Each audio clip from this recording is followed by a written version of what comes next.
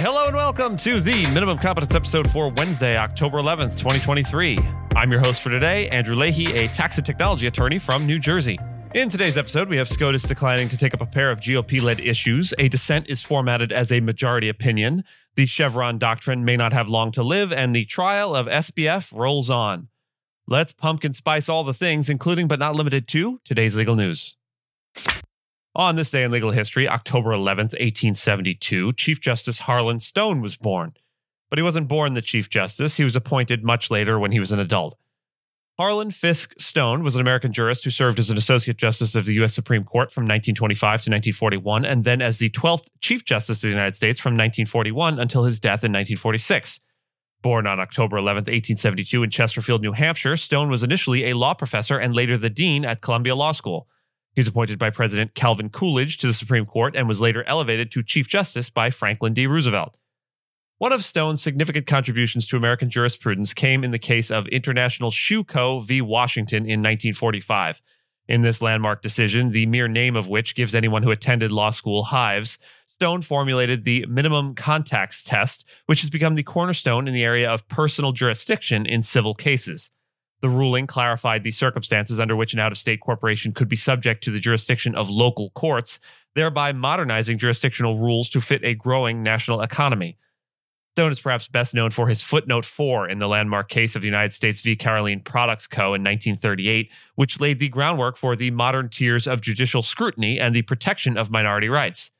He also authored the majority opinion in the case of United States v. Darby Lumber Co. in 1941, which upheld the Fair Labor Standards Act and confirmed Congress's power to regulate labor conditions. Another case that drew significant attention during Stone's tenure was Korematsu v. United States. Although Stone did not write the majority opinion, he was part of the court that upheld the internment of Japanese Americans during World War II. This decision has been widely criticized, rightly, for its stance on civil liberties and is often cited as a low point in the court's history. Stone's own views on the case have been the subject of much scholarly debate, given his generally liberal leanings on civil rights issues. Stone was known for his judicial integrity and liberal jurisprudence in the main, often siding with Justices Louis Brandeis and Benjamin Cardozo on progressive interpretations of the Constitution. His tenure as Chief Justice was marked by a number of key decisions that expanded civil liberties and federal power, shaping American constitutional law for generations to come. The U.S. Supreme Court has declined to hear an appeal from 12 Republican-led states challenging the Biden administration's estimates for the social cost of greenhouse gas emissions. The High Court left in place a federal appeals court decision stating that the states, led by Missouri, lacked the legal standing to sue as they hadn't suffered a concrete injury. The Biden administration's estimates are intended to guide federal agencies in assessing the climate impact of various projects and in formulating new regulations. These estimates could influence a wide range of sectors, including oil and gas, agriculture, and construction. The decision follows a previous Supreme Court action that blocked an attempt to reinstate former President Trump's less stringent cost estimation policy. The U.S. Supreme Court has chosen also not to review the Food and Drug Administration's or FDA decision to reject Avail Vapor's application for marketing flavored e-cigarettes. Avail Vapor had argued that the FDA altered its application process for new tobacco products at the last minute, leading to a 99% rejection rate for e-cigarette applications. The U.S. Court of Appeals for the Fourth Circuit had previously sided with the FDA, stating that Avail failed to demonstrate that its products offered benefits to adults that outweighed the risks to young people. Avail contends that many adult smokers use e-cigarettes as a quitting aid. In an unusual legal move, Judge Jerry E. Smith of the U.S. Court of Appeals for the Fifth Circuit added what he called the, quote, opinion that should have been issued to his dissent in a death penalty case. The majority decision had maintained a pause on a Texas man's scheduled execution, a decision Smith labeled as a grave error. Instead of elaborating on his dissent, Smith attached an opinion styled as a majority ruling, even including the names of the other two judges on the panel. Texas prosecutors later cited Smith's opinion in their request to the Supreme Court to proceed with the execution, which was subsequently granted. Legal experts have noted that this approach is atypical. Ted Bartlett, an attorney who has reviewed all of the Fifth Circuit's decisions over the past 3 years, said he had never seen a dissenting opinion formatted this way. He speculated that Smith's opinion might have initially been a draft that became a dissent when it was clear he didn't have majority support. Given the expedited nature of death penalty cases, Smith may have retained the original formatting to save time. The majority ruling indicated that another judge on the panel, Judge James E. Graves Jr., would issue his own concurring opinion, which was later included in an amended majority opinion. Stacey Rogers Sharp, an adjunct professor at the University of Texas at Austin School of Law, warned that Smith's unusual approach could blur the lines between what is or is not the law, potentially undermining the majority opinion. Legal experts predict that the U.S. Supreme Court may narrow or even overturn the Chevron doctrine, a precedent that has significantly shaped the modern administrative state. The doctrine, established in Chevron v. Natural Resources Defense Council, allows courts to defer to federal agencies' interpretations of ambiguous statutes. Bertrell Ross, a law professor, suggests that the court is also likely to use the major questions and non-delegation doctrines to further limit agency power. A ruling that diminishes Chevron deference would require courts to interpret statutes more frequently and could create additional legislative work for Congress.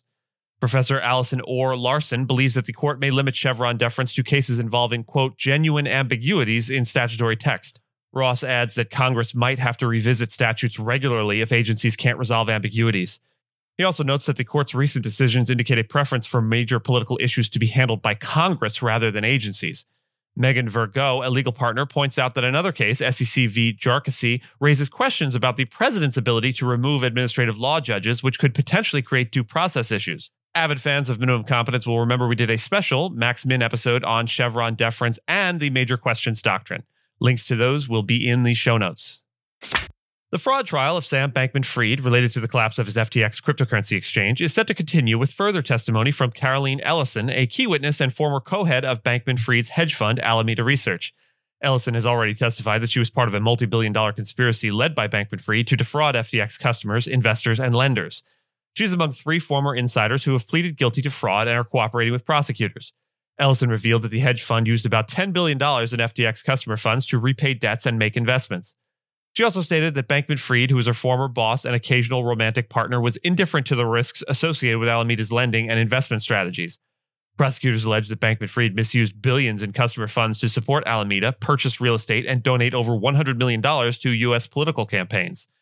Bankman-Fried has pleaded not guilty to the charges, arguing that while he made a mistake, he did not intend to steal funds.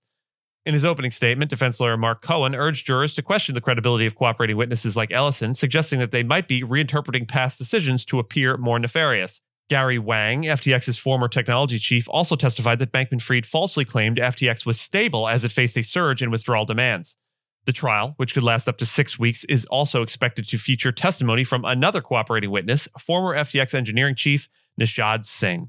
And with that, I thank you so much for listening to Minimum Competence, your daily news podcast for lawyers. If you're looking for more than Minimum Competence, links to further reading on all the topics touched on today are in the show notes. If you have any questions or story suggestions, you can find us on Mastodon on the esq.social instance. I'm at Andrew, and my co-host Gina is at Gina. The views, thoughts, and opinions expressed in this podcast are those of the host and do not represent those of any organization we may be affiliated with. Nothing here should be construed as legal advice because it is not legal advice. And reviews go a long way towards helping new listeners to find our show. If you have a moment, you can leave a rating or review on your podcast player. We'd sure appreciate it. And if you know someone that might be interested in a story we cover, consider sending them the episode. Minimum Competence is available at minimumcomp.com and wherever you get your finely crafted podcasts. If you haven't checked out the website in a while, give it a look. There are complete transcripts and resources for each episode and its corresponding segments, as well as an opportunity to receive new episodes in email newsletter form. We'll see you back here on Thursday. And until then, remember, in the U.S., we're only a month away from the heart of Thanksgiving season, which is, of course, the unofficial start of the holiday season, which is, of course, the functional end of the year. So happy 2024.